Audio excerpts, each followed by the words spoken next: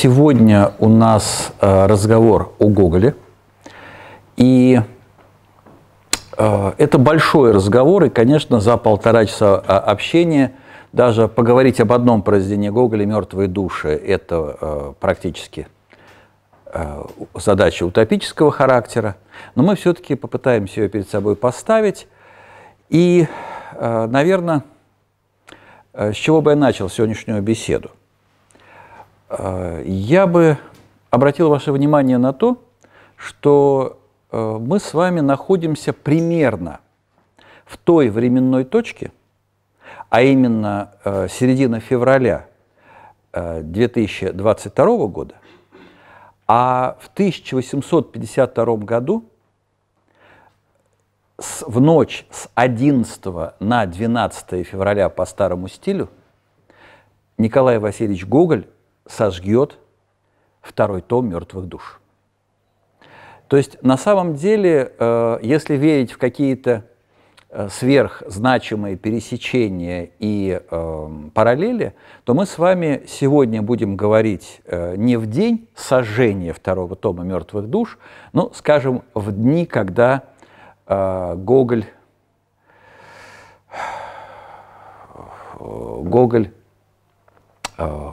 готовился, да, то есть еще том не сожжен, и, может быть, в этом есть определенная символика. Мы будем говорить о мертвых душах тогда, когда сколько лет назад, легко посчитать, кто умеет это делать, да, в 1852 году Гоголь еще не совершил свой последний трагический шаг, не сделал вот этого трагического действия. Но о нем мы еще будем сегодня размышлять, и к нему мы еще вернемся. А нашу сегодняшнюю беседу о Гоголе я бы начал с такой темы. Когда мы начинаем понимать художественный мир того или иного автора, то на самом деле очень важным шагом для понимания любого художественного мира, пушкинского, лермонтовского или какого-то иного, требуется некий ключ. Если угодно, некая смысловая отмычка. Иногда она очевидна уже современникам. И последующее понимание идет по тому пути, который открыли те, кто были близки с автором, кто жили с ним в одно время, в одну эпоху. И, об этом можно говорить, вот о том, что некое понимание было возможно уже при жизни автора, вспомнив о судьбе Александра Сергеевича Пушкина. Понятно, что постижение пушкинского космоса – это бесконечный процесс. Подчеркиваю, бесконечный процесс. Но, тем не менее, мы все помним, что когда Пушкин скончался, появился единственный некролог, посвященный пушкинской смерти, который начинался такими словами: «Закатилось солнце русской поэзии». И, конечно, вот это определение, первое посмертное определение места Пушкина в русской литературе, носит такой очень общий характер. И, тем не менее, оно достаточно точно определяет особое положение Пушкина среди современников. Солнце русской поэзии. Солнце русской поэзии. И еще раз подчеркну, понимание Пушкина длится по сей день. И сказать сегодня, что мы все в Пушкине поняли и объяснили, невозможно, неправильно. Это будет глубоким заблуждением. Но, тем не менее, есть авторы, поиск ключа понимания к которым растягивается на десятилетия. И более того, сознание осмысляющее, то есть критики, читатели, которые привыкают воспринимать автора под определенным углом зрения, могут десятилетиями не замечать нечто важного в том или ином произведении. И вот, как мне представляется, творчество Гоголя оказалось неким загадочным местом. Вот как в самом художественном мире Гоголя было очень много загадочных, таинственных, а порой и страшных мест, да? И то само творчество Гоголя тоже оказалось некой загадкой.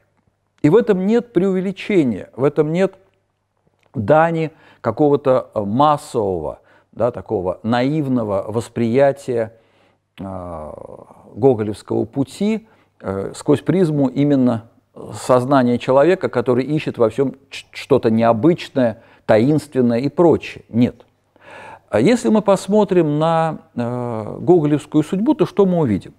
Во-первых, творчество Гоголя далеко не всеми современниками осознается как масштабное, значимое, как нечто грандиозное. Для многих и писателей, и критиков, ну и читателей Гоголь – это писатель-юморист, это писатель, который пишет забавно и смешно. И очень многие из влиятельных современников, именно писателей и критиков, считали, что место Гоголя в литературе – это место такого легкого писателя-юмориста, на большее не претендующего, что это первая позиция. Многие считали, что гоголевский язык несовершенен, и выходили, я бы сказал, по-своему, очень доказательные статьи, которые демонстрировали, что Гоголь плохо использует, неправильно использует грамматические категории, что Гоголь может сказать, говоря об одном из персонажей, и она своими женскими руками, и критик тут задает вопрос, а какие руки могут быть у женщины, как не женские, да, избыточное определение, тавтологическое, нарушающее правила стилевой чистоты, ну и так далее. То есть многим казалось, что гоголевское творчество, оно может быть интересно, любопытно, но оно локально, умопостигаемо и связано в первую очередь с смехом. Еще раз подчеркиваю, что для многих Гоголь представлялся как писатель с сомнительной репутацией. Ну, например, один из критиков не мог простить Гоголю, что он использует в «Мёртвых душах» такой глагол, как глагол «вонять». Если вы помните, то от слуги Чичикова Петрушки, который никогда не мылся, воняло. И все попытки Чичикова предложить Петрушке помыться, как мы помним, заканчивались неудачей. Да? Петрушка находил способ перевести разговор на другую тему, начиная там поправлять одежду на хозяине или чистить с него пылинки, но, тем не менее, в баню Петрушка так и не отправлялся, и свой запах нес с собой всегда. Но, еще раз подчеркиваю, для современных критиков и читателей глагол «вонять» казался примером недопустимой грубости, почти чем-то нарушающим все речевые конвенции своего времени, словом, недопустимым в высокой литературе. И обратите внимание, что когда Гоголь скончался, один из некрологов, а точнее некролог-статью, написал Иван Сергеевич Тургенев. Тогда еще молодой писатель, еще вступающий только на путь литературы. Это был панегирический, то есть высокий некролог, в котором Гоголь оценивался как крайне значимая фигура в русской литературе, но для власти властью этот некролог был воспринят как дерзкий, вольнолюбивый, нарушающий существующие конвенции, то есть договоры о том, кого из писателей и каким образом нужно привечать, отмечать, хвалить или ругать. И в итоге, напомню, что за эту статью «Некролог» Тургенев был отправлен на какое-то время пожить в своем имении Спасское Лутовиново. Ну, наказание, может быть, не самое тяжелое, но, тем не менее, Тургенева отправили поразмыслить в имение именно после того, как он опубликовал свою статью в память Гоголя. То есть мы видим, что у этого автора не было той безупречной или абсолютной репутации, которую бы принимали все. Но при этом мы должны понимать, что уже при жизни Николая Васильевича вокруг него складывается круг верных поклонников, читателей, для которых очевидно, Гоголь – это фигура гениальная. И среди таких безусловных поклонников было, например, семейство Аксаковых.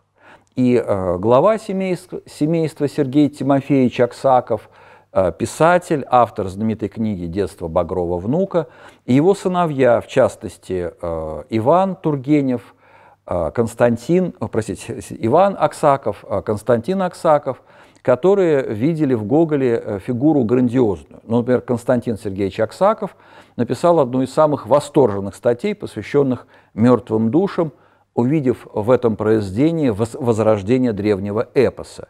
И для Константина Аксакова любое слово Гоголя было бесценно. Ну, на самом деле, круг вот таких вот страстных, верных поклонников был шире, чем круг Аксаковых. Сюда входил и Погодин, Михаил Погодин, и критик Шевырев, и литератор, и поэт. То есть, на самом деле, Гоголя очень высоко ценил Белинский до определенного момента. То есть, конечно, у Гоголя было признание. Ну, среди тех, кто Гоголя принял, был и Александр Сергеевич Пушкин. Однако вот здесь я сразу могу сказать, к этой теме мы сегодня еще вернемся, что отношения Гоголя и Пушкина и в биографическом плане, и в творческом оказались далеко не однозначны и непросты. И сегодня одна из самых актуальных тем в творчестве Гоголя – это как раз изучение различных граней отношений между Пушкиным и Гоголем. Замечу, что после того, как Гоголь опубликует «Вечера на хуторе близ Диканьки», Пушкин будет одним из самых таких вот, скажем, отзывчивых читателей. Пушкин придет в восторг от этих литературных опытов Гоголя, и Николай Васильевич войдет в пушкинский круг, близко познакомится и с Пушкиным, и с Жуковским, и затем Пушкин неоднократно будет привлекать Гоголя к своим литературным проектам, и, в первую очередь, журналу «Современник», будет с ним много общаться, но, тем не менее, когда Гоголь в 1936 году покинет Россию, с Пушкиным он не простится. И будут ходить слухи, глухие и не расшифрованные по сей день, о некой ссоре, о некой размолвке, которая произошла между писателями, смысл которой до сих пор ученым не ясен, но, тем не менее, действительно, в 1936 году Гоголь, покидая Россию, надолго с Пушкиным не простится. И хотя впоследствии он не раз будет о Пушкине высказываться высоко, в романе «Мёртвые души» мы увидим и примеры другого отношения Гоголя к пушкинскому творчеству, в первую очередь, о которых я еще буду говорить. То есть здесь все было не так просто и однозначно, как иногда пытаются сказать исследователи или увидеть исследователи, вот, размышляя об этой проблеме гоголевской судьбы и пушкинской биографии. Так вот, мы видим, что Гоголь, который для современников был фигурой неоднозначной, к концу XIX века, безусловно, становится классиком русской литературы. То есть к концу XIX века гоголевское творчество признано, Гоголя многократно переиздают, читают, включают в школьную программу. Но вот здесь возникает другой аспект. В Гоголе видят в первую очередь писателя-реалиста. Писатель, который с предельной точностью изобразил Россию 30-х, 50-х годов XIX века, и складывается представление о том, что Гоголь – это именно подлинный живописатель, бытописатель России, точно изобразивший многие реалии жизни, в первую очередь, России монархической, крепостной и так далее. И в науке закрепляется почти как аксиома, как нечто уже не требующее доказательств, точка зрения. Гоголь – это реалист. Гоголь – это писатель, который нам показал всю Россию. И любопытно, что когда в начале века была одна из юбилейных дат гоголевских, издательство, очень известное издательство Маркса, решило выпустить «Мёртвые души» подарочным, дорогим изданием. И для этого издания было сделано большое количество иллюстраций. Но кроме иллюстраций, это издание было еще дополнено фотографиями и крестьянских изб, и помещичьих усадеб, и просто лицами крестьян и помещиков, И вот эти фотоиллюстрации, они как бы подчеркивали, что мир, изображенный Гоголем, он имеет подтверждение в самой русской действительности, И любопытный переворот произошел в начале XX века, когда молодой критик, кровно связанный с Нижним Новгородом, здесь он закончит гимназию, Василий Васильевич Розанов, издаст в начале XX века свою книгу, посвященную не Гоголю, а посвященную Достоевскому. Она будет называться «Легенда о Великом Инквизиторе». Это будет книга во многом революционная для понимания Достоевского, и о ней мы еще вспомним, когда будем говорить о судьбе Федора Михайловича, но для нас сейчас важно другое. В этой книге, на первых страницах, которые представляли такое вступление к теме Достоевского, началом размышления о Достоевском, Розанов буквально 2 страницы своей книги посвятил разговору о Гоголе. И в частности заметил, что гоголевский мир – это мир неживых людей, что гоголевские фигуры – это восковые куклы, которые не могут расти, которые не могут жить, потому что они изображены не как живые персонажи, у которых есть плоть, кровь, судьба, биология. Да? Они способны рождаться, расти, стареть и так далее. А Розанов, в характерной для него такой несколько категоричной манере, заявляет, что гоголевские персонажи, они даны раз навсегда в неком застывшем виде. И поэтому дети у гоголевских персонажей либо отсутствуют, либо они не растут. И вообще мир Гоголя не похож на подлинный мир, который нас окружает. И нужно сказать, что это и еще ряд подобных наблюдений, которые сделал Розанов, вызвало бурю протеста среди критиков и литературоведов. Вот вокруг этих нескольких страниц развернулась подлинная и очень острая, очень страстная полемика, когда ученые академического склада, то есть профессора университетов и Москвы, и Петербурга, они в буквальном смысле обрушились на молодого критика, доказывая его неправоту и вообще невозможность так говорить о Гоголе. Но именно с этого наблюдения Розанова начинается новая страница его понимания, и, как мне представляется, делается шаг к поиску того ключа, той отмычки, которая позволит прочитать Гоголя более адекватно и точно законам его художественного мира. Вслед за Розановым о Гоголе как о писателе, который творит свой фантасмагорический мир, будут говорить Валерий Брюсов, Александр Блок. И позднее это понимание Гоголя как писателя не реалиста, а как писателя, который создает свою реальность, которая лишь притворяется похожей на действительность, но к ней имеет очень мало отношений, заговорят многие, и в частности, неким таким уже литературоведческим итогом станет знаменитая статья великого русского филолога, представителя так называемой формальной школы Бориса Михайловича Эхенбаума, который напишет статью под названием «Как сделана шинель Гоголя», где он заметит, что гоголевский мир – это мир, который никоим образом не соотнесен с реальностью, и поэтому в гоголевском мире могут происходить любые события, потому что законы гоголевского мира никак не коррелируются, не соотносятся с тем, как жизнь разворачивается в ее живых и подлинных формах. И нужно сказать, что такое видение Гоголя именно для русского литературоведения оказалось возможным лишь на время, такое понимание, потому что наступившие идеологические преобразования в 30-е годы XX века, то есть установление определенной идеологии, связанной с построением нового коммунистического общества, снова вернули Гоголя в статус писателя-реалиста. И как бы новое прочтение Гоголя, новое старое прочтение Гоголя начнется только в конце XX века.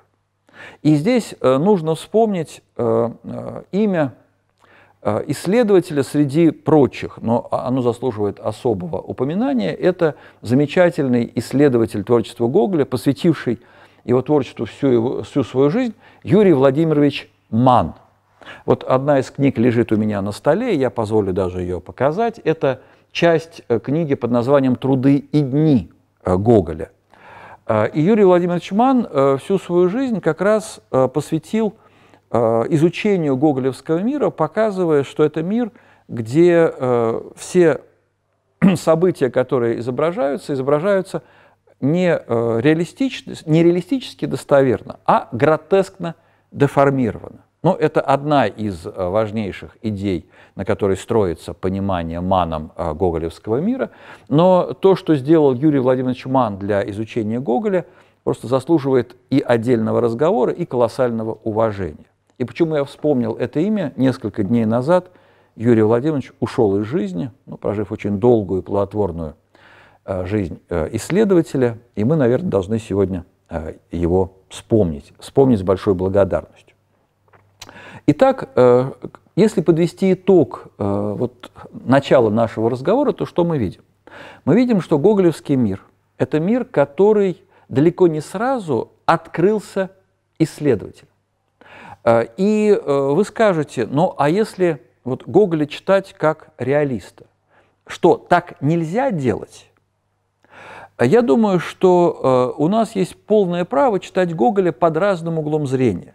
То есть мы можем читать его истории как истории, отражающие некие реалии русской действительности 30-40-х годов.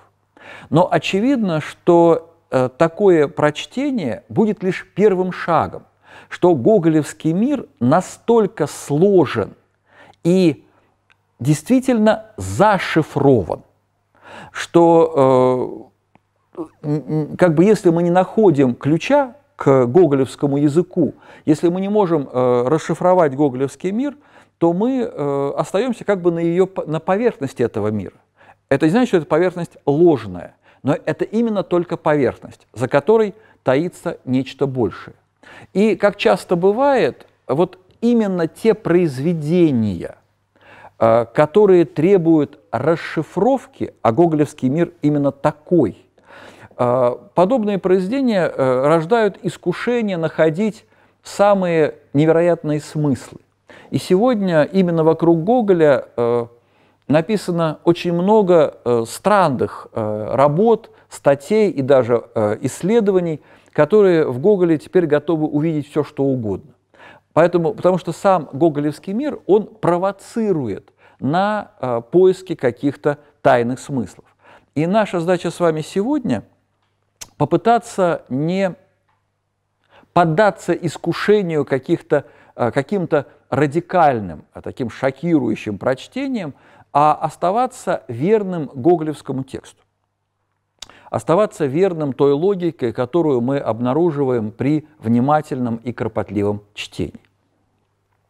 И теперь стоит, начиная разговор, собственно, о мертвых душах, все же сказать кратко о гоголевском пути творческом. Потому что в этом пути есть некая удивительная закономерность. И я буду говорить очень кратко, оставляя многие аспекты за пределами нашей беседы, но тем не менее давайте сейчас определимся и с пониманием специфики творческого пути Гоголя. Напомню, что Гоголь, родившись в 1809 году на Украине, в Малороссии, в семье помещика средней руки, как мы помним, получает образование в Нежинской гимназии высших наук, и уже там, учась в гимназии, начинает размышлять о своем будущем. И здесь обнаруживается, еще во время учебы в гимназии, обнаруживаются две удивительные стороны личности будущего писателя. Напомню, что в тот момент Гоголь еще не грезит писательством, а мыслит себя несколько, я бы сказал, масштабней. Гоголь очень рано вот с ранней юности осознает свою жизнь как жизнь, смысл которой – выполнение некого высшего предназначения. Гоголь очень рано понимает свое существование как предназначенное для того, чтобы этот мир изменить, переустроить, преобразить, сделать прекрасным. И любопытно, что современники еще во время его учебы в гимназии обратили внимание на две стороны его личности. С одной стороны, Гоголь стремился в любом явлении видеть идеальную сторону. Точнее сказать, Гоголь стремится и в отношениях дружеских, и в гипотетических отношениях любви, и в каких-то государственных идеалах, вернее, государственных темах, в темах политических, государственных, видеть некое идеальное начало, которое должно быть воплощено. То есть Гоголь мыслит категориями высокими, возвышенными.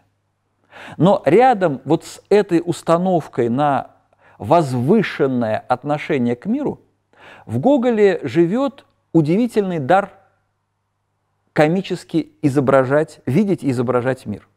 И вот как бы первые проявления комизма гоголевского реализованы были в том, что Гоголь на переменах между занятиями в гимназии очень точно и смешно показывал, карикатурно показывал своих друзей или учителей, точно схватывая какие-то их жесты, манеры поведения, речь и так далее. В Гоголе бесспорно жил большой театральный талант, талант артиста.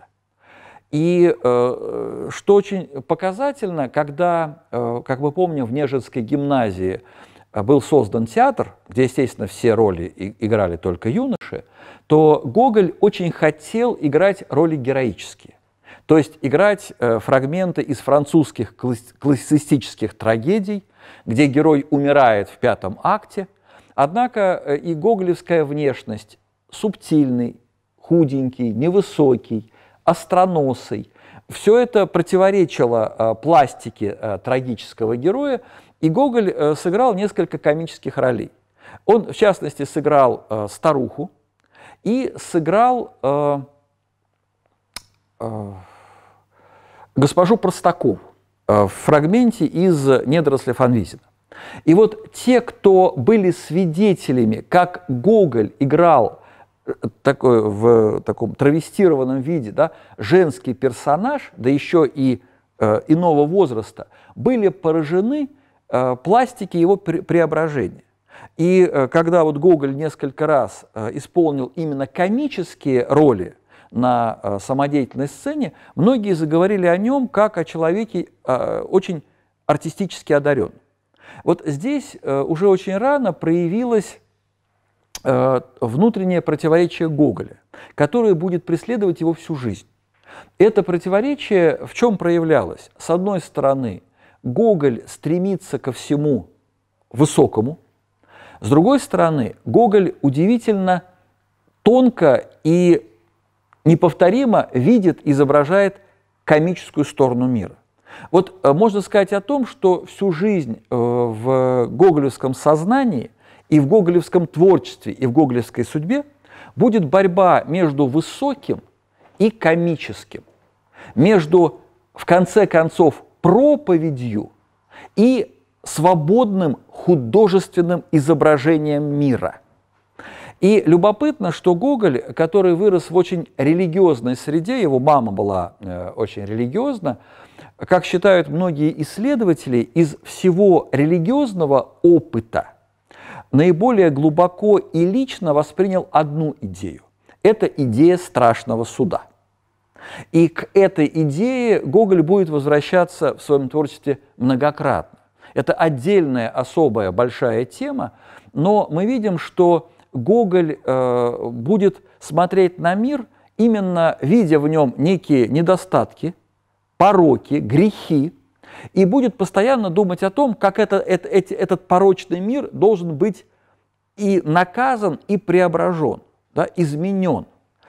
И любопытно, что когда Гоголь заканчивает гимназию, он думает не о том, что будет писателем. Он мечтает стать юристом. Но зачем? Затем, что юрист, как юрист, он сможет творить праведный суд. То есть вот Гоголь мыслит себя как тот, кто в этот мир принесет справедливость и смысл. Однако после окончания гимназии Гоголь, оказавшись в Петербурге, недолго прослужит чиновником и быстро поймет, что реальность совершенно не похожа на его мечты и представления.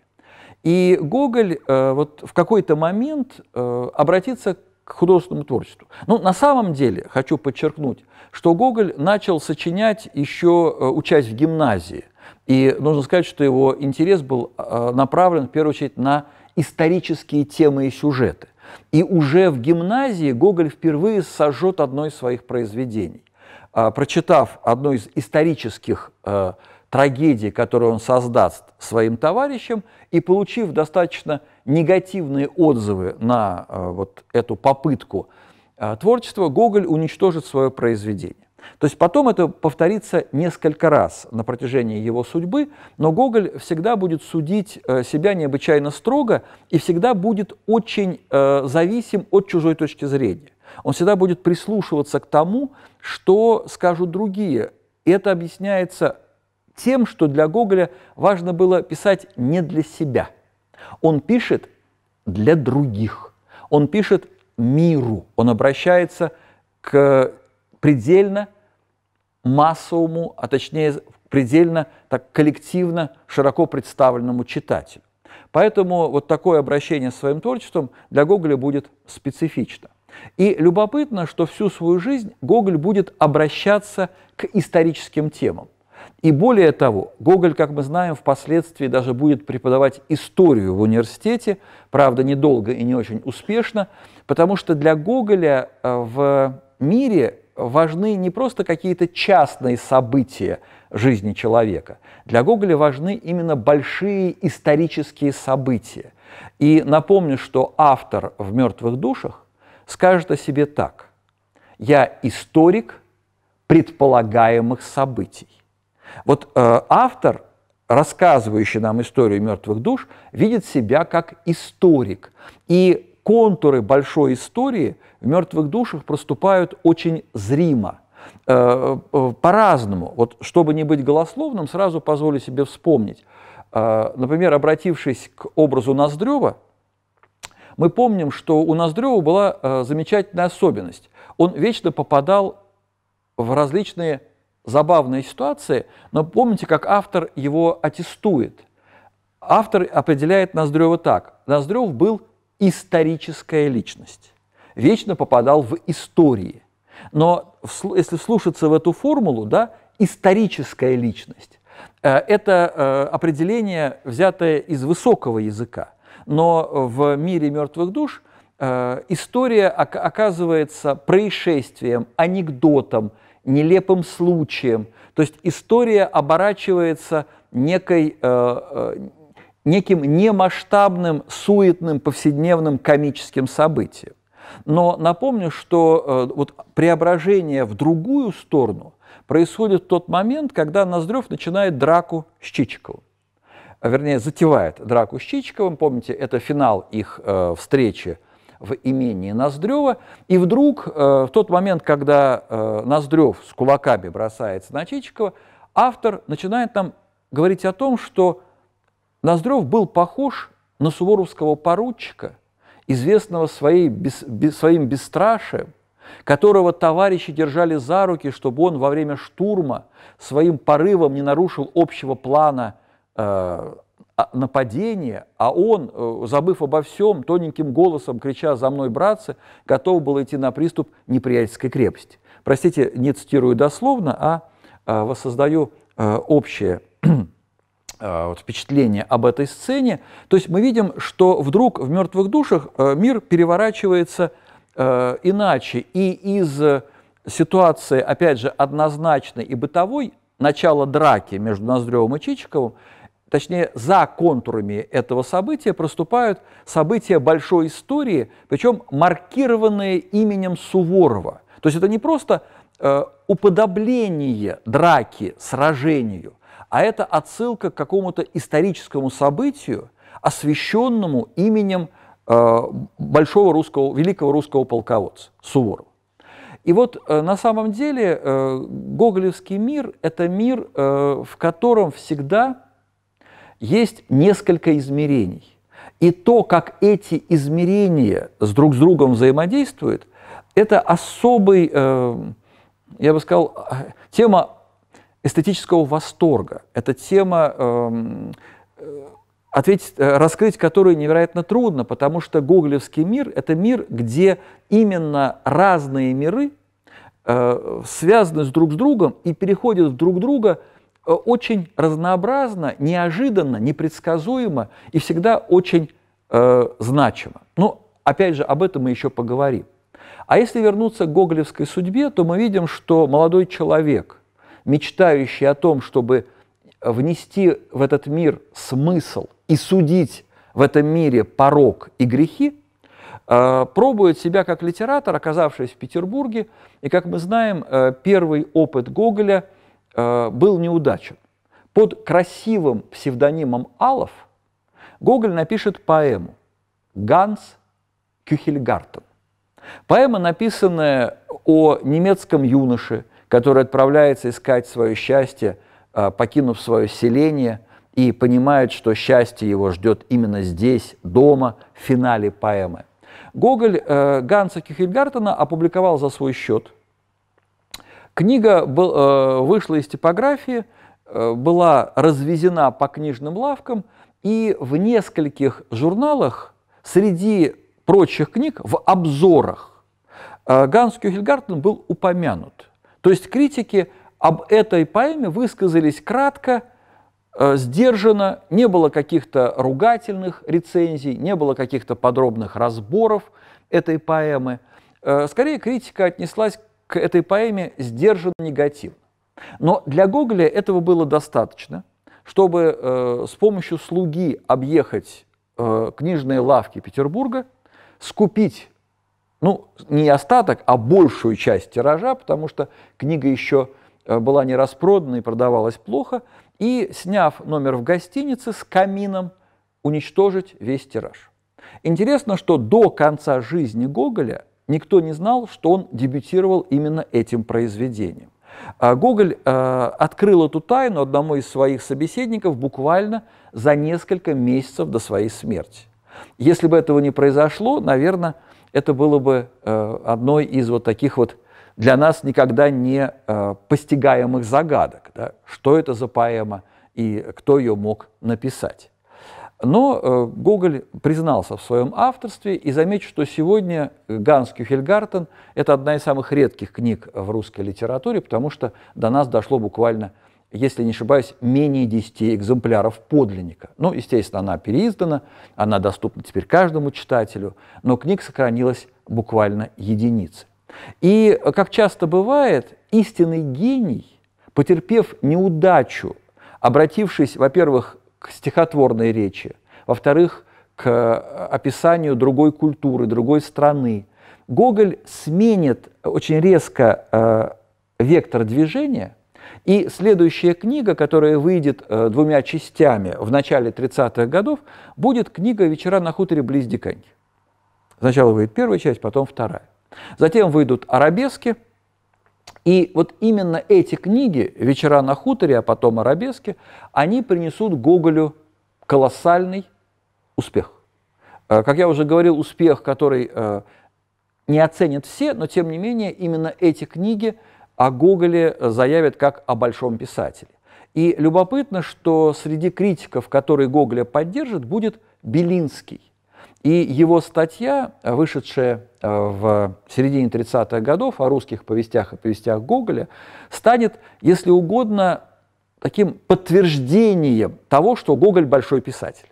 Это статья, которая, может быть, самому автору поможет осознать собственный масштаб. Вот так бывает, когда критик как бы помог писателю осознать себя. И что для нас важно? У нас нет возможности, опять же, подробно говорить об этих произведениях, но если мы теперь посмотрим на все то, что успел Гоголь написать до начала работы над мертвыми душами, мы обнаружим некую удивительную закономерность. И она такова. Посмотрите, в каждой последующей книге Гоголь расширяет границы изображаемого пространства. Первая книга посвящена жизни Украины, и, как мы видим, все книги организованы по одному и тому же пространственному принципу. А именно, изображается некий мир, где есть центр. И в первой книге таким центром является Диканька, хутор Диканька. И события происходят на хуторе и вокруг него. Следующая книга – это Миргород. И Миргород – это уже провинциальный город, и события происходят как в самом городе, так и в его окрестностях.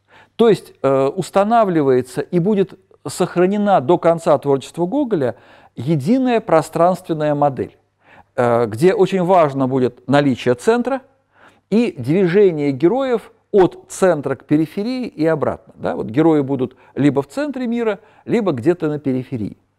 И следующим кругом произведений после Миргорода станет Гоголем не выделенные в отдельную книгу, но тематически объединяемые петербургские повести. То есть это повести, посвященные Петербургу. Ну, если помните, в цикл «Вечера на хуторе близ Диканька» вошли такие повести, как, например, «Страшная месть» или «Ночь перед Рождеством». В Миргород вошли старосветские помещики, Тарас Бульба, как поссорились Иван Иванович с Иваном Никифоровичем, то в петербургские повести войдут такие произведения, как «Невский проспект», «Портрет», «Шинель», написанная позднее. И все эти произведения, вот объединенные уже темой Петербурга, также дадут подобную пространственную структуру. Только теперь центром этого мира станет Невский проспект, и события будут происходить на нем, как в центральном пространстве, и вокруг него. То есть Гоголь сохраняет верность выбранной модели.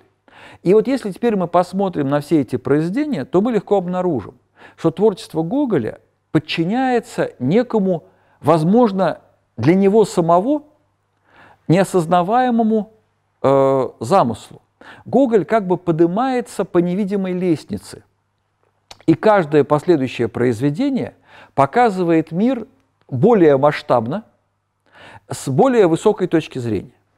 И вот, двигаясь по этой лестнице, Гоголь высшей, последней ступенью этой лестницы как раз делает «Мёртвые души».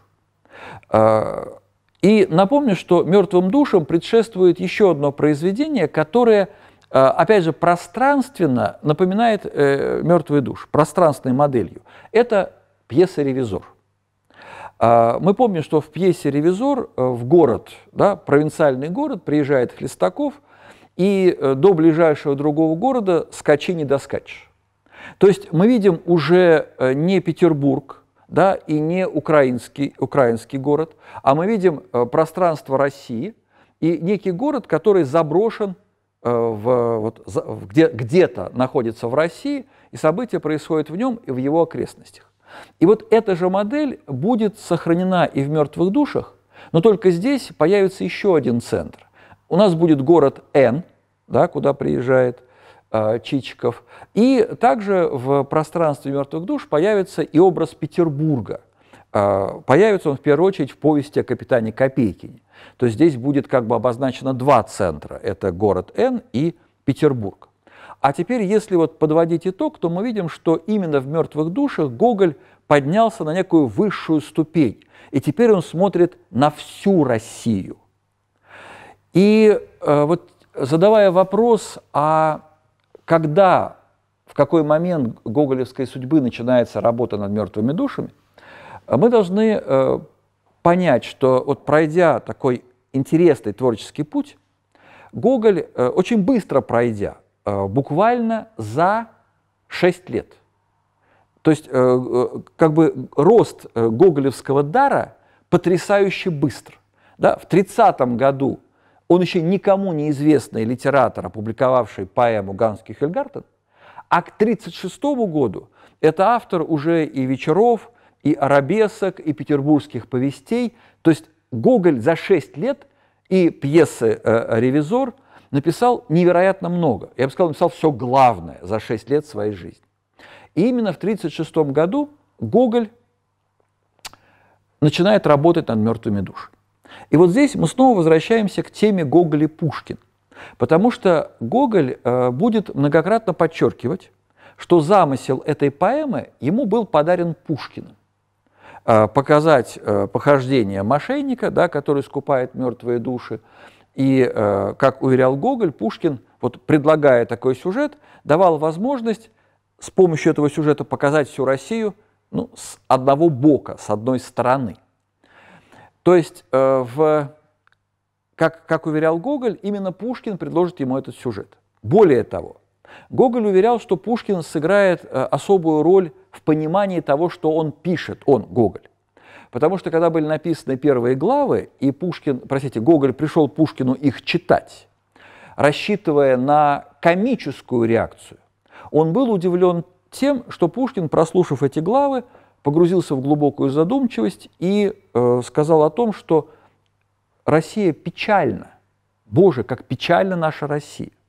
И Гоголь уверял, что вот такая пушкинская реакция его поразила, что он-то писал некое комическое повествование, а Пушкин увидел за этим комическим повествованием что-то другое, глубокое, серьезное. И нужно сказать, что мы многие десятилетия привыкли Гоголю верить. Вот современные исследователи Гоголю верят намного меньше. И Юрий Михайлович Лотман даже позволил себе такую фразу, я ее процитирую, она звучит очень просто. «Гоголь был врун», сказал Юрий Михайлович Лотман. И, конечно, ученым еще придется спорить, насколько и искать ответы на вопросы. Возможно, найти эти ответы будет сложно или даже невозможно, но мы должны понимать, что сегодня исследователи Гоголя верят ему много меньше. Потому что Гоголь был склонен создавать некую личную мифологию. И вот в этой мифологии, когда он начал работать над «Мёртвыми душами», Пушкин играет важнейшую роль. То есть Гоголь не просто пишет «Мёртвые души», да, он пишет произведение, которое создано сообразно пушкинскому замыслу. Как бы Пушкин становится учителем, который ведет Гоголя к реализации этого замысла. То есть создается особая личная мифология отношений Пушкина и Гоголя. Но обратите внимание, что, начав работать над «Мёртвыми душами», Гоголь испытывает большие затруднения. Работа идет очень тяжело. Поэма пишется плохо. И Гоголь просит у своих друзей дать ему сюжет и обещает написать такую комедию «Животики надорвете». Как мы знаем, у Гоголя была удивительная личная особенность. Он не умел придумывать сюжет. Здесь вопрос не в том, что он не умел придумывать, да? Но вот Гоголь нуждался в том, чтобы сюжет ему дали. Этот сюжет он потом, точнее даже не сюжет, это некий прообраз будущей истории. Эти сюжеты Гоголь потом кардинально менял. Как, например, история шинели, как мы знаем, родилась из некой истории чиновника, который долго копил на ружье. Купил это ружье и утопил во время охоты на лодках. И очень расстроился. И вот эта вот история о потерянном ружье стала толчком к созданию повести «Шинель». Как мы видим, первая история далека от итога. Но Гоголю нужен какой-то толчок. И вот, опять же, как уверяет сам Николай Васильевич, историю «Ревизора» ему снова подскажет Пушкин, и Гоголь необычайно быстро напишет пьесу «Ревизор», которая практически сразу будет поставлена в Петербурге с большим успехом, и император, который лично будет присутствовать на премьере, в общем-то, пьесой останется доволен, признав ее сатирический пафос, тем не менее, он эту пьесу оценит хорошо. Но Гоголь посчитает, что артисты его замысел не поняли, Вот здесь вот возникает очень ярко вот это гоголевское стремление к чему-то абсолютному. Гоголь хочет сказать что-то, что никак и никто не может понять. И театральное прочтение «Ревизора» тому пример. Его не понимают. И Гоголь принимает решение покинуть Россию. Нужно сказать, что ближайший круг друзей считали, что Гоголь фантазирует, что Гоголь капризничает. И когда Гоголя провожали, многие были убеждены, что он сейчас доедет до конца города и вернется обратно, что он не покинет Россию. И, в общем-то, все были удивлены, что Гоголь в 1936 году, приняв решение уехать из России, эту задачу выполнил. Гоголь уезжает из России, оказывается в Германии, затем перебирается в Италию, где живет с 1936 по 1939 год. И в течение этого времени пишет основную часть поэмы «Мёртвые души». И вот здесь происходит еще очень важное событие, которое мы не можем игнорировать. В 1939 году Гоголь, написав первые 6 глав, возвращается в Россию, чтобы прочитать написанное ближайшему кругу своих друзей. И пробыв некоторое время в России, Гоголь снова собирается на Запад и отправляется вместе со своим попутчиком по новым на его карете в Вену. И во время вот этого путешествия с Гоголем происходит нечто странное. Гоголь тяжело заболевает. И я даже позволю процитировать несколько признаний Гоголя о том, как он себя чувствовал.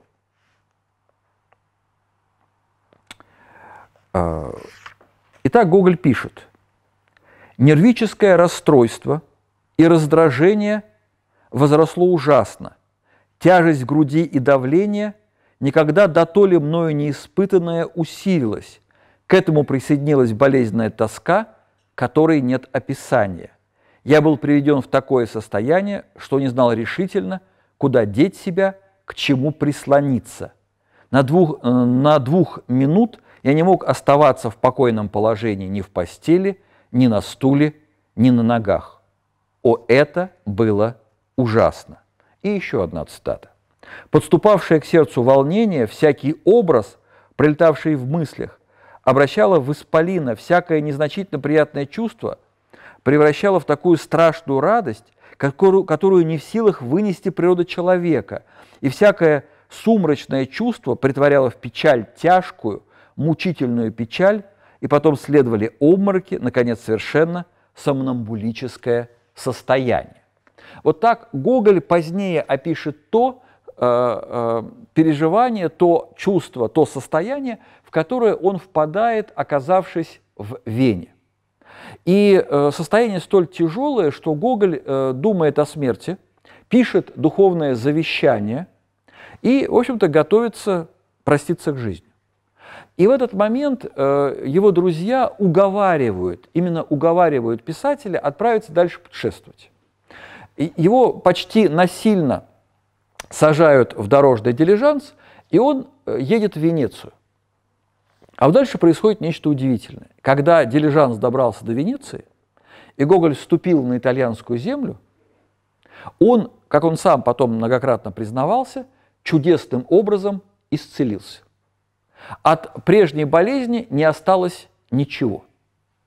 И вот здесь мы должны понимать, что те события, которые происходят с Гоголем, да, те душевные испытания, кризисы, которые были с ним, это не просто проявление какого-то психического заболевания, как сегодня склонны говорить врачи, потому что мы должны понимать одно. Людей, которые больны психическими заболеваниями, много. А человек, который способен написать «Мёртвые души», один. Это значит, что то, что происходит с ним, это не просто проявление какой-то болезни, которую можно описать исключительно в медицинских терминах и понятиях. Это нечто иное. И действительно, Гоголь, вот оказавшись в Венеции и считая, что он чудесным образом исцелился от этой хандры, печали, тоски, он постепенно начинает меняться. И если, опять же, говорить коротко, это изменение носит следующий характер. Если до этого момента его богом был Пушкин, он действительно видел в Пушкине ту силу, тот смысл, который нужно воплотить, продолжать, сохранять верность этому смыслу, который воплощается в Пушкине как личности, как в пушкинском творчестве, то именно после вот этого чудесного исцеления Гоголь становится намного более религиозен. Если говорить, может быть, несколько упрощенно, да, меняется его система ценностных ориентиров. Для него теперь высшей ценностью становится Бог.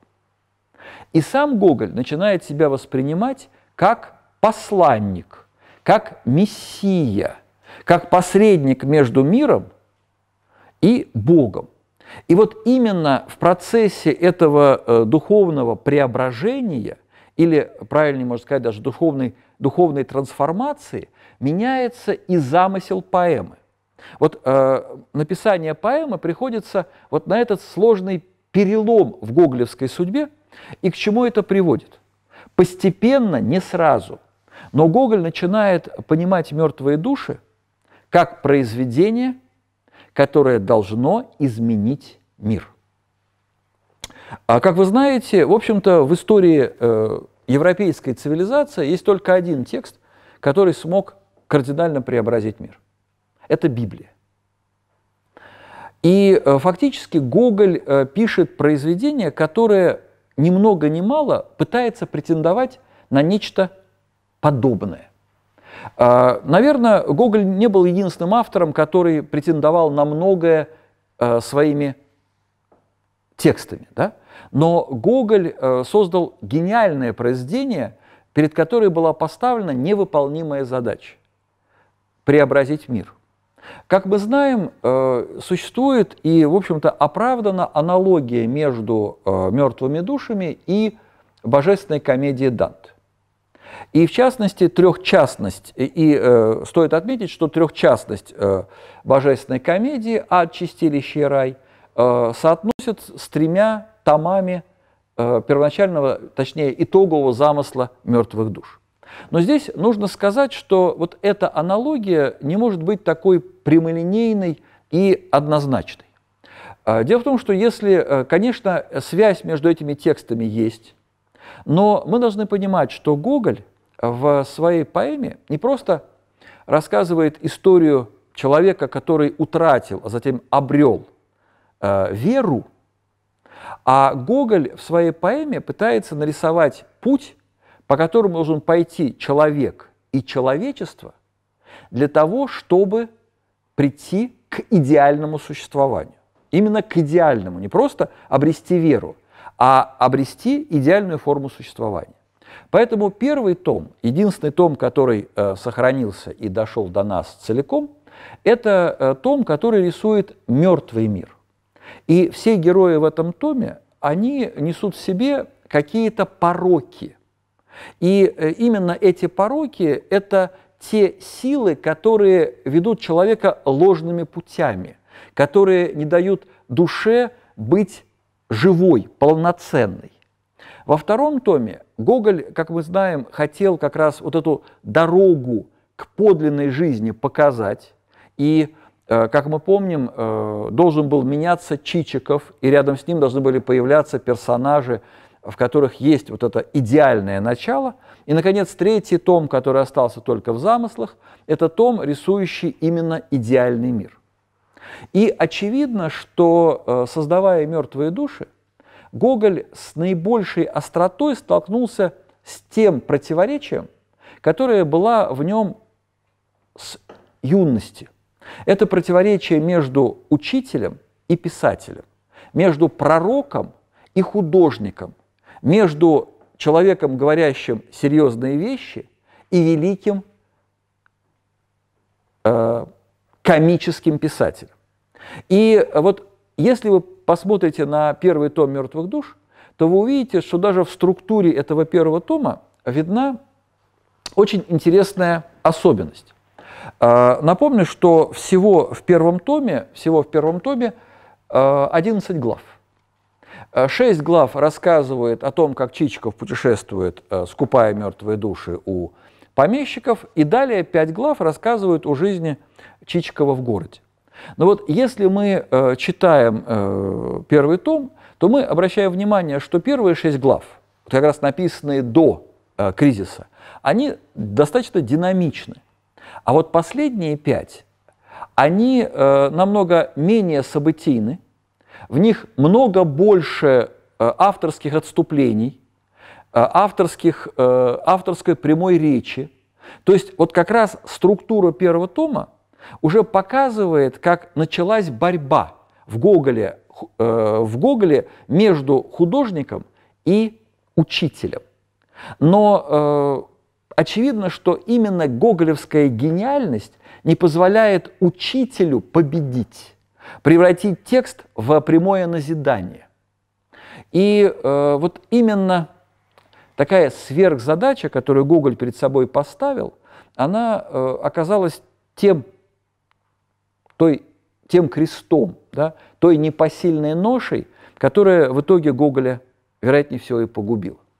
Помните, что первый том выйдет в свет, будет опубликован в 1842 году. Интересно, что Гоголь проживет еще 6 лет, да, после выхода первого, 10 лет, да, в 1942 году выйдет первый том, Гоголь уйдет из жизни через 10 лет в 1952 году. Но за это время Гоголь будет думать, как отредактировать первый том, но так и не отредактирует его. То есть, хотя будут, да, попытки дописать, изменить, этого не произойдет. И Гоголь, посмотрите, 10 лет будет работать над вторым томом. За 6 лет Гоголь напишет практически все главное, а потом 10 лет будет писать второй том. И в определенный момент, а именно в 1946 году, Гоголь напишет свою самую странную книгу. Это книга «Выбранные места из переписки с друзьями». Книгу, которую современники не поймут практически тотально. Книга, которую и сегодня читается непросто, хотя это интереснейшее явление гоголевской мысли.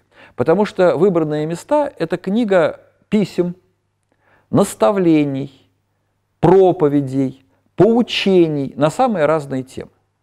Это книга размышлений и о том, как обустроить государство, и о том, как обустроить семью, и о том, что такое искусство. И очевидно, что вот эта книга стала, неким, на мой взгляд, итогом борьбы Гоголя, внутри Гоголя, между писателем и проповедником. Вот Гоголь, проповедник, написал «Выбранные места».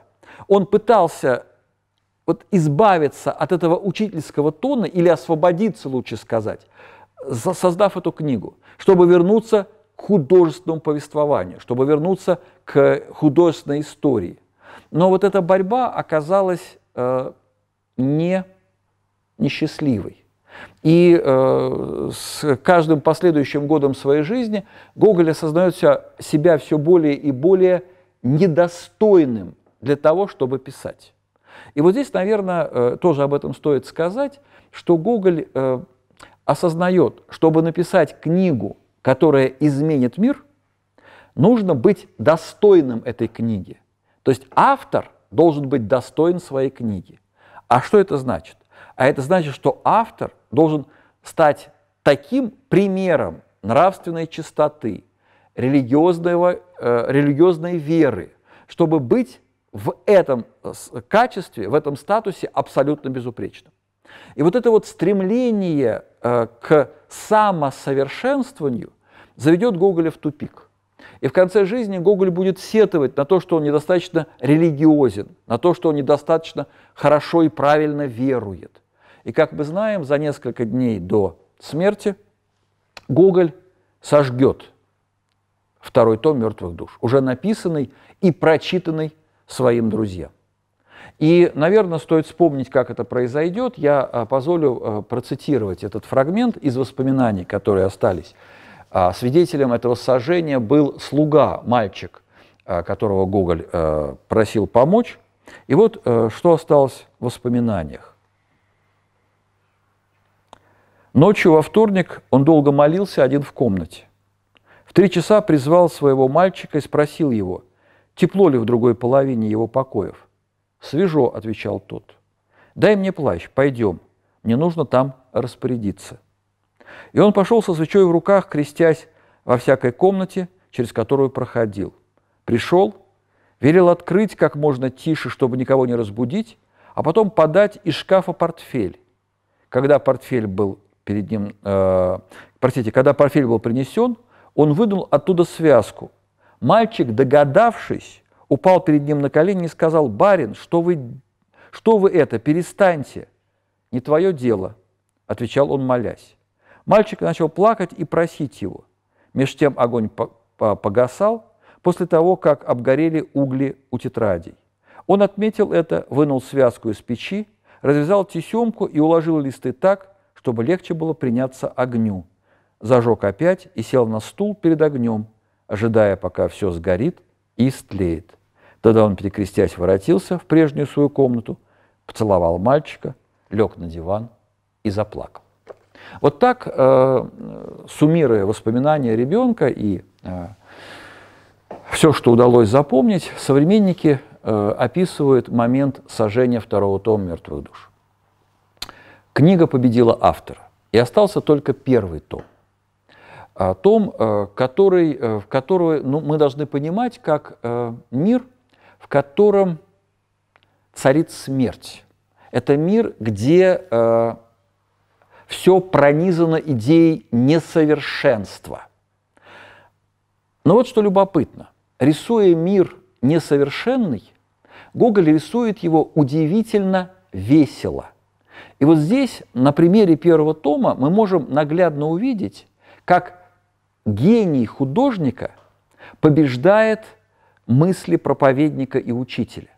Гоголь рисует мир порока, но рисует его так художественно выразительно, что этот мир становится очень ярким и не однотонным, не пугающим, а скорее привлекательным и интересным.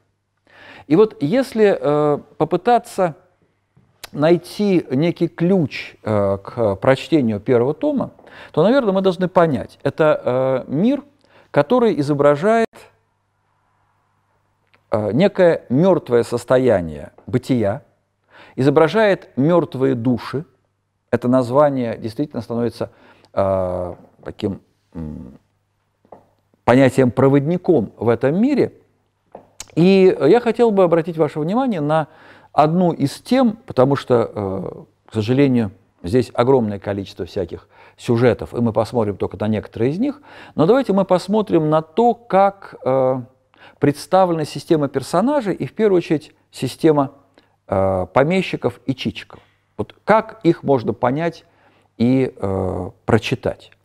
Вы, наверное, помните, что есть концепция, и они часто вспоминают о том, что Чичиков, оказавшись в городе Н и отправившись покупать мертвые души, едет от более живого помещика к более мертвому. И эта концепция на самом деле придумана не в советской школе. Первым ее предложил современник Гоголя, критик Шевырев. А опираясь на слова самого автора, что у него один помещик пошлее другого. И эту концепцию, в общем-то, многие разделяют, считая, что действительно в Манилове есть нечто еще привлекательное. Да, он добр, да, он мечтателен, он далек от каких-то низких прагматических установок. А вот чем дальше помещик изображен, тем он ужасней и тем он более глубоко погружен в стихию смерти. Вот мне представляется, что такое прочтение возможно, и в то же время оно глубоко не точно. Почему оно не точно? Потому что оно как бы полагает, что есть некий такой ясный и простой принцип, которому следует Гоголь. А у Гоголя все намного, как мне кажется, сложнее и тоньше. Действительно, можно увидеть в каких-то помещиках более привлекательных черт, чем в других помещиках. Но посмотрите, если мы будем судить о помещиках только с точки зрения их благосостояния, да, с точки зрения их достатка, процветания, то что мы увидим? Оказавшись в мире Собакевича, Чичиков попадает в поместье, где все хорошо с точки зрения хозяйственной деятельности. И мне приходилось читать такие критические высказывания современных исследователей, что вот мы видим Собакевича, у него все добротно, крепко, но подождите, пройдет время, и он превратится в Плюшкина.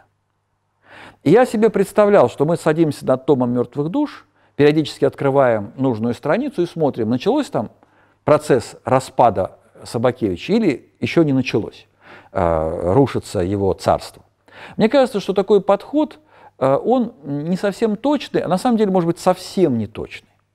И я не говорю, что им нельзя пользоваться, я предлагаю посмотреть иначе на то, как представлены персонажи. А представлены они таким образом. Мы видим, что каждый из помещиков – это воплощение некой порочной черты. Причем, как раз вот рассматривая систему персонажей, мы видим, что каждая из этих порочных черт, она не иерархична, то есть она не хуже и не лучше, чем подобная черта у другого персонажа. Говоря иначе, каждый из помещиков есть носитель какого-то порока. И вот что любопытно. Гоголь, рисуя нам этот порок, показывает, что этот изъян не появился в человеке, а был ему присущ изначально. А это значит, что и избавиться от этого изъяна невозможно. И можно сказать, что помещики выступают таким образом, как некие застывшие и олицетворенные воплощения чего-то, что мешает душе быть живой. И обратите внимание, что всего помещиков 5. Но мы видим, что их свойства, их душ и свойства мира, в котором они живут, образуют две интересные пары.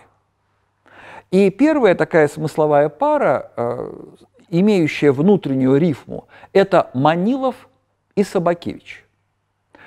И в чем эта парность проявляется? Мы видим, что Манилов – это воплощение мечтательности, возвышенности, оторванности от действительности, которая в чем выражается? Это выражается в его неопределенном портрете, именно неопределенном, да, там все расплывчато.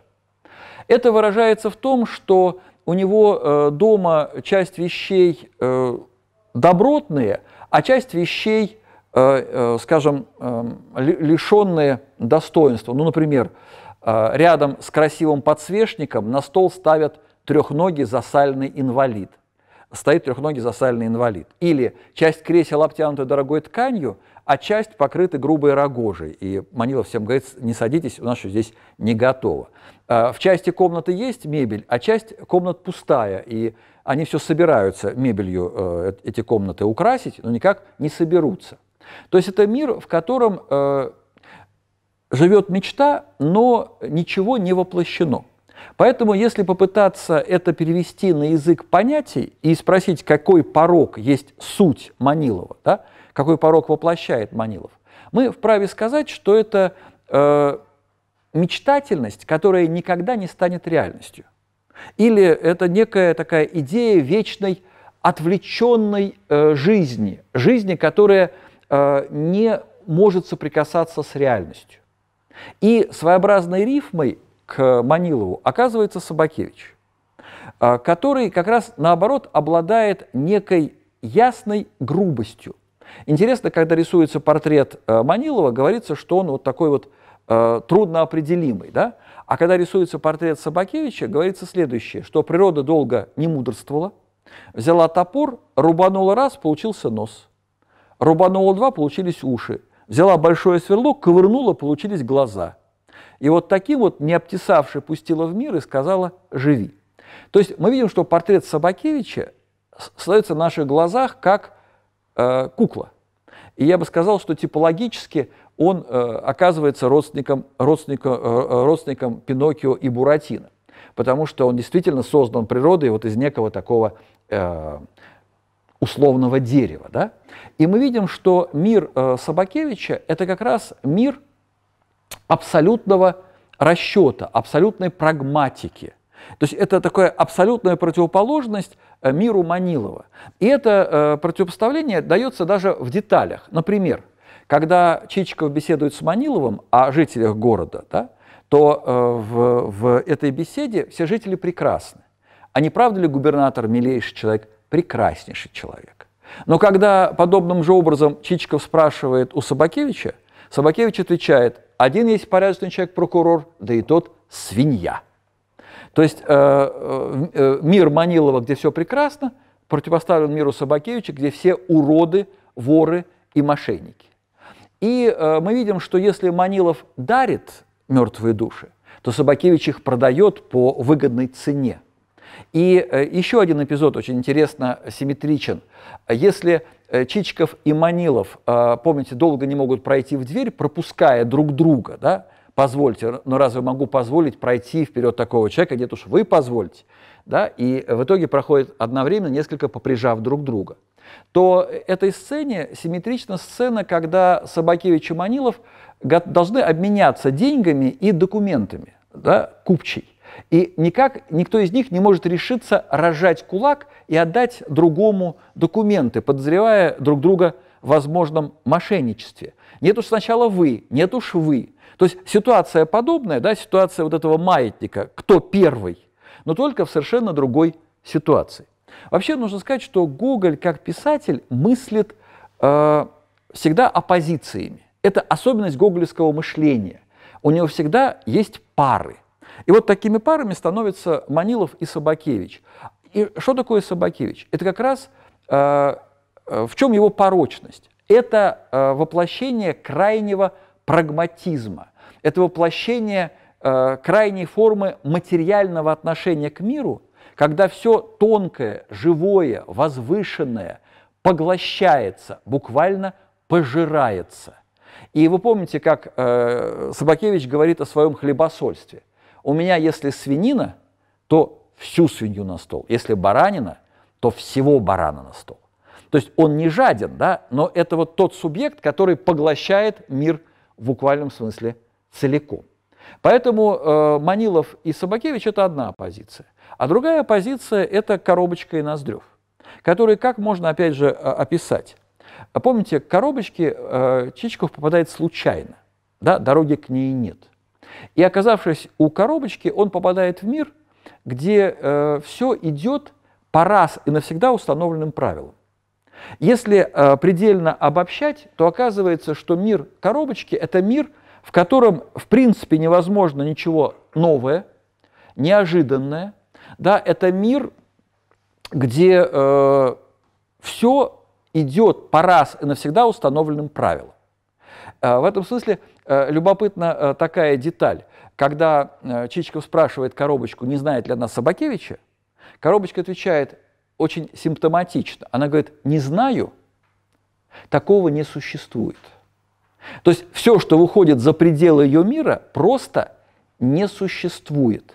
И поэтому, когда Чичиков собирается идти спать, помните, она предлагает ему прислать служанку почесать пятки, потому что покойный супруг это очень любил. Здесь, конечно, бездна еще дополнительных смыслов появляется, комических и таких на грани приличия или неприличия, но здесь очень любопытно, что Чичиков становится каким-то таким своеобразным заместителем умершего супруга. Да? И любопытно, что, в принципе, вот здесь мы видим, как Чичиков становится таким двойником умершего супруга, а когда Чичиков спрашивает коробочку, не продаст ли она ему мертвые души, коробочка как отвечает? А вы их что, выкапывать будете? То есть для нее вот этот переход из мертвого в живое абсолютно естественен. Да? То есть нет этой границы, потому что вот все, что существует, оно существует навсегда, оно, я бы сказал, нетленно. И своеобразным двойником коробочки становится ее комод знаменитый, где, как известно, под бельем спрятаны, разложенные по мешочкам, деньги различного достоинства. И вот этот комод, где все разложено по своим местам, это своеобразный двойник коробочки, где все раз и навсегда упорядочено. И двойником, рифмующимся двойником, но с другим знаком, оказывается Ноздрев, в котором главная черта не просто желание лгать, хвалиться, придумывать. Нет. Если коробочка воплощает мир, где есть границы, никогда не пересекаемые, то Ноздрев – это воплощение сознания, для которого как раз никаких правил и границ не существует. И в этом смысле очень показательно, что все, что есть в мире Ноздрева, оно ненадежно. Но ненадежно именно потому, что оно никак не может остановиться, утвердиться, обнаружить границу. Поэтому, как мы помним, например, «Шарманка», которую Ноздрев пытается продать Чичикову, сначала играет одну мелодию, потом другую, потом возвращается снова к первой, то есть не может сыграть одной мелодии до конца. Или, например, когда Ноздрев показывает свои владения, он показывает их замечательно. Он говорит, вот то, что до того леса, то мое. А вот то, что после того леса. И появляется образ границы. Да? Лес как граница. Мое, не мое. Но помните, как заканчивается фраза Ноздрева? А то, что после того леса, то тоже мое. То есть он эту границу тут же отменяет. В его мире нет никаких правил. И очень показательна замечательная игра в шашки. Помните, Ноздрев предлагает Чичикову на «Мёртвые души» сыграть в шашки. И шашки – это игра, которая достаточно легко контролируема взором игрока. И, как мы понимаем, Чичиков человек опытный, и в шашки играет умело. Но происходит вещь почти мистическая. Именно мистическая, когда Чичиков, играя с Ноздревым в шашки, вдруг обнаруживает, что его шашка пропала, а шашка Ноздрева неведомым образом пробралась в дамки. То есть, играя, казалось бы, в обозримую игру, Ноздрев играет так, что все правила все равно он нарушает. И, как мы видим, общее отношение к Чичикову сначала предельно дружеское, заканчивается в финале этой главы желанием Чичикова просто поколотить, да, и его спасает от побоев только приехавший офицер, который Ноздрева забирает в город. То есть мы видим, что вот если посмотреть на помещиков с точки зрения того, что они воплощают, каждый из них оказывается носителем какого-то глубинного, не социально мотивированного порока, а некого, я бы сказал, архетипического, находящегося где-то в глубине нашего сознания, свойства, которое с точки зрения Гоголя ведет в духовный тупик. Это либо, если так вот еще раз подводя итог, предельная отвлеченность от мира, либо предельная прагматичность, либо предельный консерватизм, да, либо предельное новаторство или, скажем так, нарушение всех и всяческих правил. Вот эти вот 4 персонажа предстают перед нами, и они оказываются намного более сложны, чем просто воплощение каких-то социальных типов. И вот на этом фоне возникает вопрос, а как же Плюшкин? Мы же привыкли видеть в нем прореху на человечестве. И если есть пара, то кто пара Плюшкину? И очевидно, что парой Плюшкину оказывается Чичиков. И что этих героев объединяет? Это герои, у которых есть биография, у которых есть жизнь и есть жизненный путь. И мы видим, что вот здесь вот эта смысловая рифмовка снова построена на сближении разных знаков, да? То есть притягиваются заряды разнозаряженные. И в чем разница, если говорить предельно общо? Как мы помним, Чичиков хочет, благодаря своей афере, заработать денег. Но зачем ему нужны деньги? Коллеги, я понимаю, что мы уже давно говорим, я позволю обратиться к вам с наивным вопросом. А зачем Чичикову деньги? 500 тысяч. Ему папа в детстве завещал, чтобы он каждую копейку копил, но всегда воспользовался шансом заработать деньги, и он этому строго Следует. Да. Спасибо. Благодарю вас за ответ. К этой черте мы еще вернемся, но все-таки не эта цель. Это... Да? Еще варианты есть, что он хотел дочку губернатора таким образом как-то на себе женить, показаться, но тоже это неверно. Ну, она как бы она появляется, она тоже очень важна в судьбе Чичикова, но она появляется как бы вот, уже на пути, по которому он идет. Но вы правы, здесь вы ближе, мне кажется, к истине, вот когда вспомнили дочку губернатора. Остался один шаг. Более как бы обобщить историю с дочкой губернатора до какой-то более универсальной задачи. Совершенно верно. Не просто жениться. Об этом в тексте прямо говорится, что у Чичикова мечта завести семью, детей, и чтобы детям за отца не стыдно было. Вот очень важно, чтобы детям за отца не стыдно было. То есть на самом деле мы видим, что Чичиков – это не авантюрист, это не Дон Жуан, да? Это не авантюрист, который стремится к деньгам как к смыслу жизни. У него цель другая – семья. Он хочет обрести семью. А вот теперь, если мы посмотрим на историю Плюшкина, то видим, что это история человека, у которого семья была. И любопытно, простите, я просто уже не имею времени цитировать, я бы с удовольствием процитировал текст, поэтому вынужден просто его пересказывать, но когда мы узнаем о прошлом Плюшкина, а только у Плюшкина есть полноценное прошлое среди всех персонажей, помимо Чичикова. И прошлое это таково. Он был примерным помещиком и обладал, далее я цитирую дословно, мудрой скупостью. То есть автор не считает скупость как таковую пороком. Да? Мудрая скупость для Гоголя вполне значимое и положительное качество, мудрая скупость. Но что происходит дальше? А дальше мы узнаем, что умерла жена, уехала с офицером дочь, отправился в город сын, а другая дочь умерла. И вот интересно, что вот эта история, краткая история жизни Плюшкина, это история, которая начинается с смертью жены и заканчивается смертью дочери, о которой говорится буквально полпредложения. Вот мне кажется, это одна из таких вот, знаете, потаенных складок смыслов «Мёртвых душ», когда в судьбе Плюшкина появляется вот такая маленькая деталь, а вторая дочь умерла. Все, больше ничего не говорится. И любопытно, что происходит с Плюшкиным. А его семья распалась. И дальше история Плюшкина – это история не просто героя, который стал скрягой, который стал скупцом. Ученые давно провели вполне очевидное сравнение со знаменитыми скрягами из мировой культуры. И что мы видим? Очевидно, что Плюшкин – это не скупой рыцарь, потому что у скупого рыцаря есть некая ценность, червонцы, которыми он любуется как абсолютной красотой. А у Плюшкина все богатство – это мука, которую нужно рубить топором.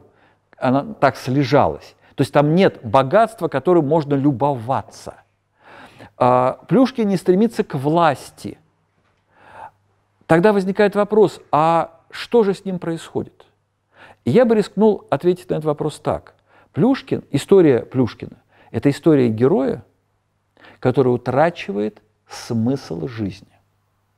И все, что происходит в его мире, подчинено одному закону или одному правилу. Это мир, который начинает распадаться, дефрагментироваться. И на это давно обращали внимание, но если посмотреть системно, но в частностях. А вы посмотрите, ведь что происходит с миром Плюшкина? Это мир, который утрачивает свои свойства. И это начинается с облика героя. Помните, когда Чичиков приезжает, он видит перед собой странную фигуру и долго не может понять, кто перед ним. Женщина или мужчина? И хотя вот мы видим, что перед нами такая отчасти комическая коллизия, да, нельзя определить принадлежность, гендерную принадлежность фигуры, но вот эта как бы неопределенность, это уже часть вот этого перехода Плюшкина в некое такое трансгендерное пространство, говоря языком современным. Он такой действительно трансгендер. И мы видим, что второе, что не может понять Чичиков, это ключница, да? То есть это один социальный статус. Оказывается, что это хозяин. То есть он социально неопределим, да? Он физиологически, как бы, он гендерно неопределим, и он социально неопределим. И дальше все, что мы видим в мире Плюшкина, это мир, в котором вещи, как правило, теряют свои свойства, в частности, сжимаясь. Так, например, мы видим высохшие чернила, засохший лимон, фрагмент расколотого блюдечка, часть бумаги, на которой потом Плюшкин будет писать, да, документ о продаже и будет жалеть, что его нельзя еще разделить пополам. То есть вот этот момент вообще деления на мелкие части – это такой как бы сверхсмысл того, что здесь происходит. Это мир, который в буквальном смысле сжимается, ссыхается. И давайте вернемся к формуле, известной нам со школы. Да? Автор определяет Плюшкина как прореха на человечестве. Но ведь что такое прорех? Это дыра. То есть это отсутствие чего-либо, это пустота. Поэтому Плюшкин – это не просто некий, скажем так, ну, это не просто воплощение порока, да, которое вызывает отторжение, а Плюшкин – это в буквальном смысле черная дыра, это пустота. И что мы видим? Очень любопытно, говоря о других героях, автор часто, постоянно замечает, что и Коробочка, и Манилов, и Собакевич, и Ноздрев не индивидуальны, что эти черты можно найти в других людях. Можно и в Петербурге встретить Коробочку, он говорит буквально так, порой встретишься с человеком, подумаешь, какой приятный человек, а приглядишься – истинная Коробочка. То есть как бы это персонажи, чьи черты просвечивают во многих людях, но не во всех. Когда речь заходит о Плюшкине, автор универсальность этого образа возводит в абсолют. То есть то, что происходит с Плюшкиным, может произойти с каждым из нас. Вы скажете, такое не может статься с человеком, все может статься с человеком, все может случиться с ним. То есть история Плюшкина – это история утраты смысла жизни. Это стремление к пустоте. И не случайно, как мы знаем, это Гоголь в этом признавался сам, он хотел воскресить Плюшкина в 3-м томе «Мёртвых душ», причем не просто воскресить, а воскресить как пророка, как того, кто заговорит на высоком языке высоких смыслов, сравнивая будущее Плюшкина с поэтической речью поэта Николая Языкова. Гоголь в выбранных местах восхищается стихотворением Языкова «Землетрясение» и говорит, что вот мой Плюшкин, дай бог, если я доживу до 3-го тома, заговорит вот этим высоким пророческим языком. И любопытно, что Чичиков – это герой, который подобен Плюшкину. Он тоже ищет смысл, он тоже его утратил. И вот сегодня мы уже вспомнили о завете, который дает отец. Да? «Копи копейку». Но я думаю, что и на этот завет нужно посмотреть чуть пристальней. Ведь какой выбор делает Чичиков в детстве? Он выбирает между любовью к человеку и любовью к деньгам. И этот выбор, я бы сказал, философски очень сложен, и за ним стоит действительно целая философия. Да? Но, как говорит отец, копейка не выдаст, не продаст, человек выдаст и продаст. То есть здесь речь идет о неком изначальном совершенстве субъекта, денег или человека. И, как мы помним, уже вот, скажем так, сюжетно этот выбор между деньгами и человеком Чичиков сделает в тот момент, когда он откажется помогать учителю в гимназии, дав там несколько копеек, которые, как помним, товарищи бросили Чичикову в лицо. Да? Он выберет деньги. Но деньги ему нужны не как цель. Опять же, как и в случае с Плюшкиным, деньги – это не цель, деньги только средства. Средства, чтобы обрести счастье, обрести семью. И заметьте, что интересно, если Плюшкин – это пустота, это явление, где все свойства как бы отпадают, превращая героя в пустоту, в дыру, то Плюшкин выступает как персонаж, лишенный лица. это давно замечено исследователями, но мы видим, что Плюшкин – это как бы такая абсолютно подвижная субстанция. И эта подвижность проявляется в том, что он, встречаясь с собеседником, принимает его облик. Это такое почти дьявольское свойство. Да? С Маниловым он говорит на языке Манилова, с Коробочкой на языке Коробочки, с Собакевичем на языке и системой жестов Собакевича и так далее. Где-то это перевоплощение наиболее удачно, где-то менее, но как бы у Чичикова нет собственного облика. И апогеем этого отсутствия облика, конечно, становится система слухов, круг слухов, которые возникают вокруг Чичикова, когда узнают, что он участвовал в афере, да, с мертвыми душами. И что мы видим? Мы видим, что, согласно слухам, он превращается в капитана Копейкина, в Наполеона, в разбойника и, наконец, в антихриста. То есть мы видим, что его как бы облик начинает именно расширяться или деформироваться.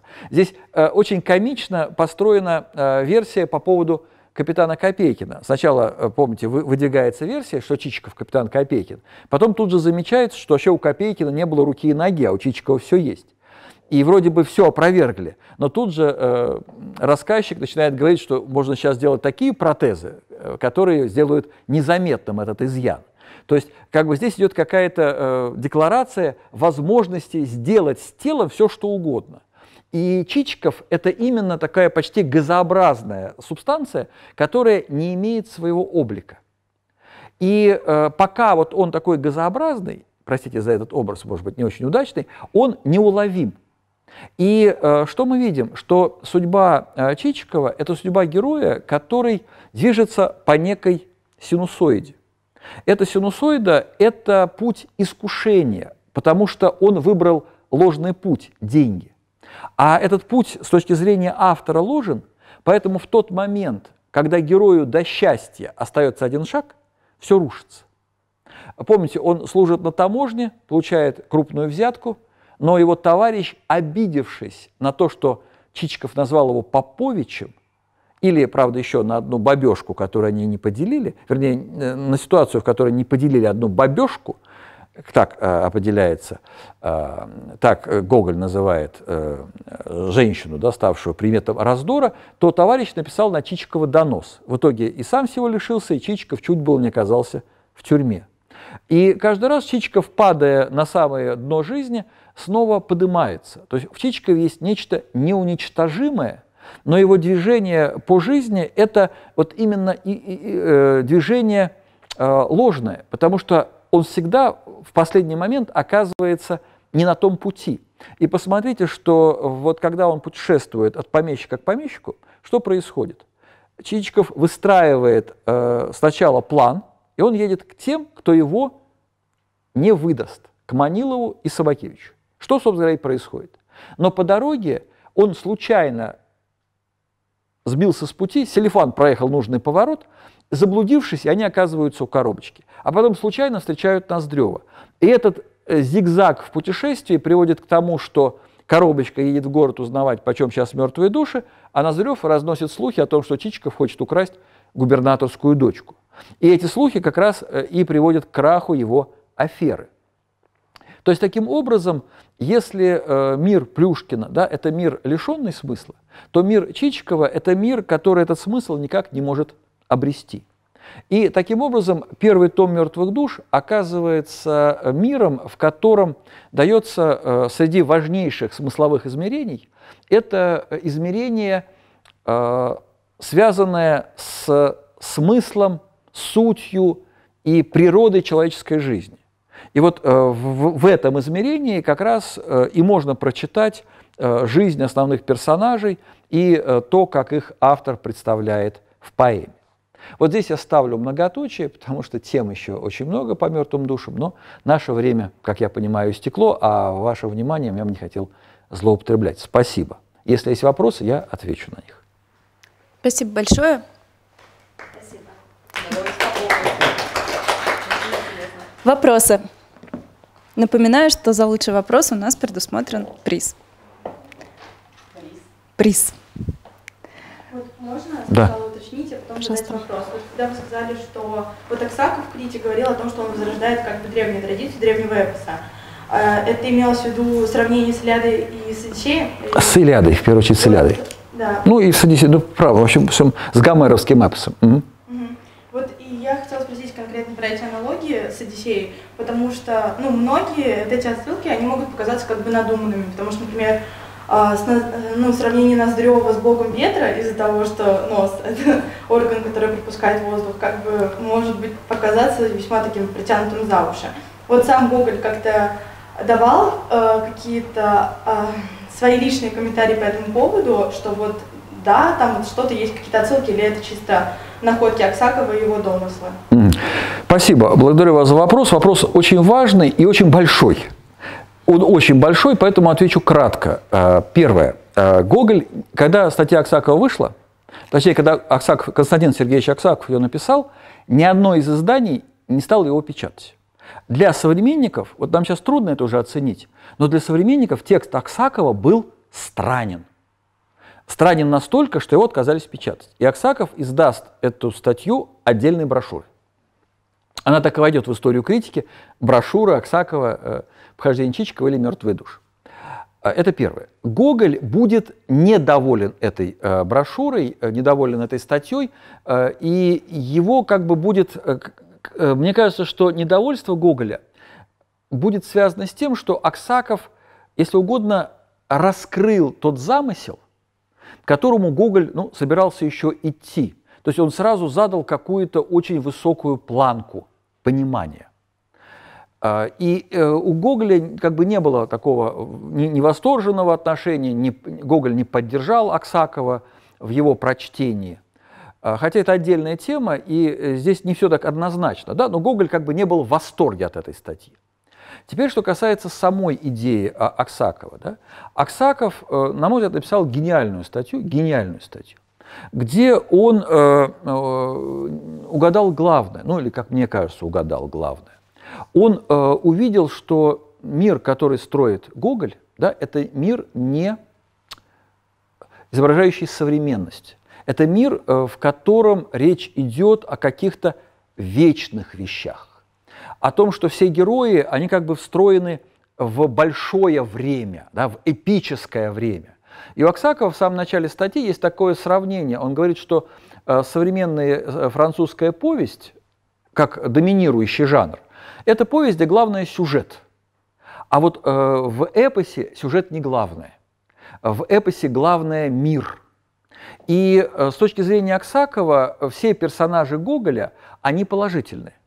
В частности, они все хлебосольны, на это отмечает Аксаков и Шевырев.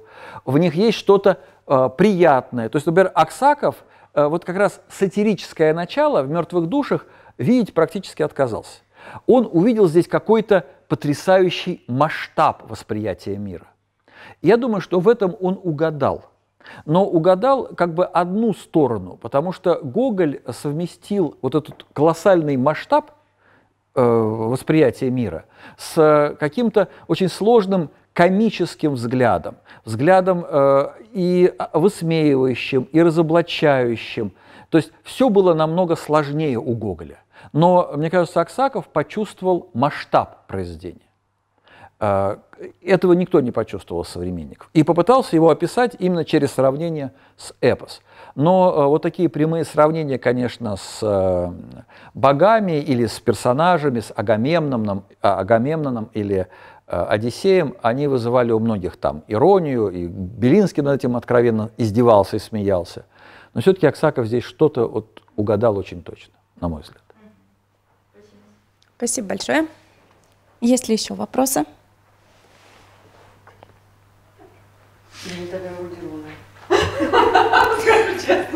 Тогда по традиции несколько вопросов, которые нам присылают стеснительные школьники, которые смотрят лекции в записи, но пока не приходят. Почему поэма, если написано не в стихах? А почему роман, если написано в стихах? Вот. Ну, начнем с этого, да. Ну, на самом деле, об этом очень много спорят исследователи. Есть одна из гипотез, что таким образом дается отсылка, дается отсылка к божественной комедии, которая в русских переводах называлась поэмой. Другой вариант понимания или объяснения все-таки как раз указывающий на особый статус этого произведения. А третий вариант связан как раз с тем, что «Мёртвые души» написаны во многом полемически по отношению к Евгению Онегину. Именно к Евгению Онегину. И поэтому на каком-то уровне, я бы сказал, очень конкретном и почти хулиганском, если там роман в стихах, то здесь поэма в прозе. Потому что действительно все, начиная с портрета Чичикова, все нас отсылает к Евгению Онегину. В частности, там есть замечательная деталь. Я просто одну деталь приведу. Если, презентуя Онегина, автор говорит, он по-французски в совершенстве мог изъясняться и писал, то, представляя Чичикова, автор говорит, он по-французски не знал, но он говорил некоторые слова, которые считал похожими на французский. То есть он произносил нечто по-французски. Ну и так далее. Или, например, если в Евгении Онегине автор говорит «всегда я рад заметить разность между Онегиным и мной», то в «Мёртвых душах» автор говорит, что Чичиков носил галстук, но автор никогда таких галстуков не носил. То есть замечена разность между Чичиковым и автором. И таких примеров огромное количество. То есть Евгений Онегин буквально растворен в структуре «Мёртвых душ», поэтому один из вариантов ответа – потому что не роман. Потому что вот в ответ Пушкин. Между прочим, это был следующий вопрос от того же автора. Копирует ли Гоголь в лирических отступлениях Пушкина и Евгения Онегина? Да, да. Только не копирует, а он с ними ведет очень интересную полемику. И в этой полемике не так много уважения к Пушкину. Скорее, это такая полемическая полемика. Я выскажу только одну мысль, которая не успел прийти сегодня, коллеги, простите. Но вот есть концепция, которой лично я придерживаюсь, не мной открытая, но мне приходилось об этом писать, продолжая тему, что если мы посмотрим на Плюшкина, то мы обнаружим некую странность. А именно, у него есть дочь, и дочь зовут Александра Степановна. В девичестве Александра Степановна Плюшкина. Если вы посмотрите на инициалы АСП, то это, как понятно, инициалы Александра Сергеевича Пушкина. И сама фамилия Пушкин-Плюшкин, она соотносима, да, с точки зрения звуковых особенностей. А если мы посмотрим на судьбу детей Плюшкина, то мы обнаружим, что убежавшая дочь очень напоминает героиню, станционного смотрителя, а уехавший служить в армию сын, приехавший просить денег и не получивший деньги, героя скупого рыцаря. Ну, и исходя из этого, мы можем понять, что возможно, и, на мой взгляд, очень вероятно, что в Плюшкине изображен не Пушкин, но черты пушкинского мировоззрения, над которым Гоголь проводит некий такой ироничный эксперимент, или, проще говоря, не соглашается с пушкинской позицией. Но об этом мне приходилось писать статью. Это, между прочим, был следующий вопрос. Почему у Плюшкина такая фамилия? Потому что Пушкин. Да. Это потому что, я думаю, что здесь прямая связь с Пушкиным. Прямая связь с Пушкиным. И очень важная для Гоголя связь. Следующий вопрос такой. Скупая «Мёртвые души», Чичиков действительно делает что-то плохое?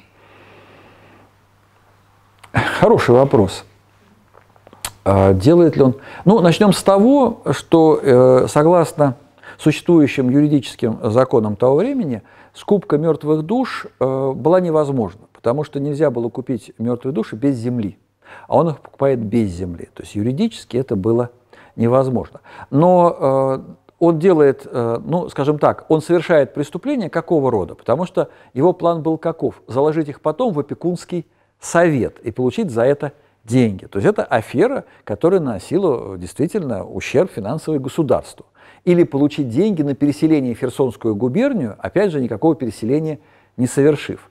То есть действительно это аферы, которые наносили бы ущерб финансам государства. Да. А можно чуть-чуть добавить?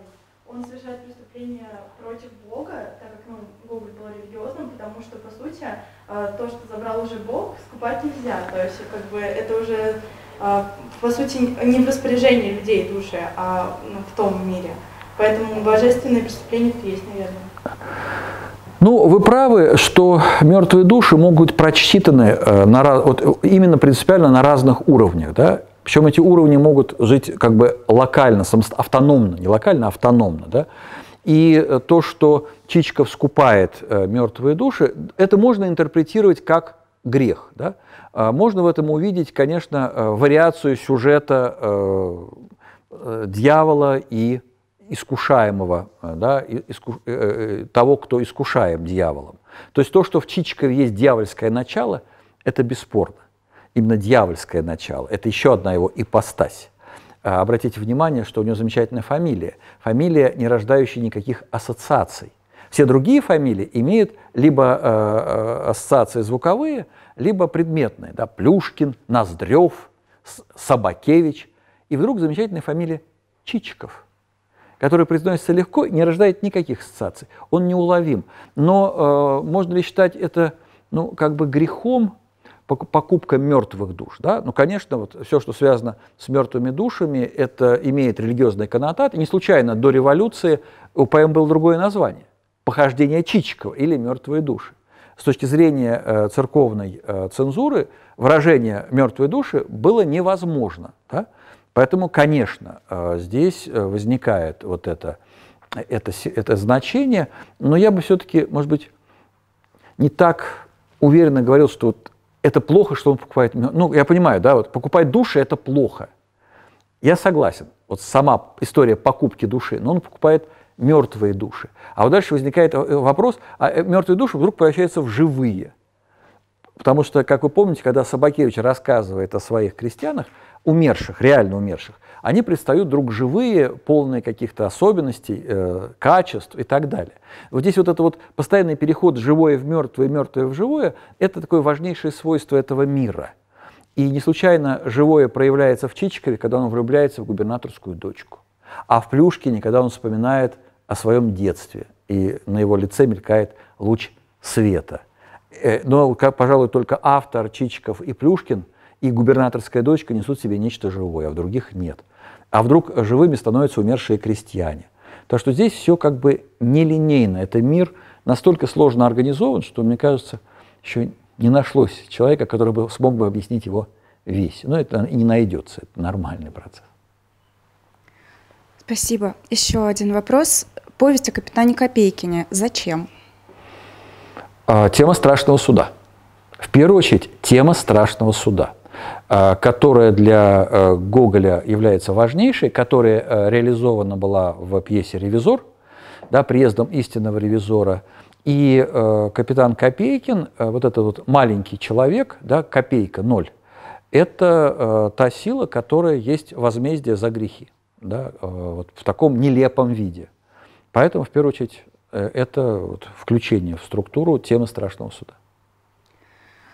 Поэма начинается с упоминания города НН. Почему две буквы НН? И НН – это Нижний Новгород? Я думаю, что все-таки это не Нижний Новгород, действительно город НН, вы правы. Вот. Но, как мы помним, в «Ревизоре» нет, да, названия города, он просто город, а здесь город НН. Наверное, такой, я не знаю, как это объяснить, я думаю, что здесь вот именно такое условное имя, да, вот имя которого нет и которое есть одновременно. То есть город с именем и без имени одновременно. Но не Нижний, но все-таки не Нижний Новгород. И как раз последний вопрос о «Ревизоре». Скажите, пожалуйста, два слова о «Ревизоре». На что нужно обратить внимание, читая пьесу? На то, что это безумно смешное произведение. Безумно актуальное. Начиная с рекомендаций заглянуть, как надо лечить больных. Лекарств тратить много не надо. У нас, если поправится, то поправится. Если умрет, то помрет. На все воля Божья, как известно. Вот. И на самом деле нужно обратить внимание на то, что это произведение, которое строится вокруг страха. Вернее, в этом произведении все подчинено идее страха. И важно понять, что Хлестаков не обманщик. Он никого не обманывает. Это как раз вот один из вариантов очень важных для Гоголя пустоты, которая кем-то хочет быть. И эта история именно я, которая тоже хочет занять место в мире уникальное, да, но не может этого сделать. И это история о страшном суде, который обязательно придет.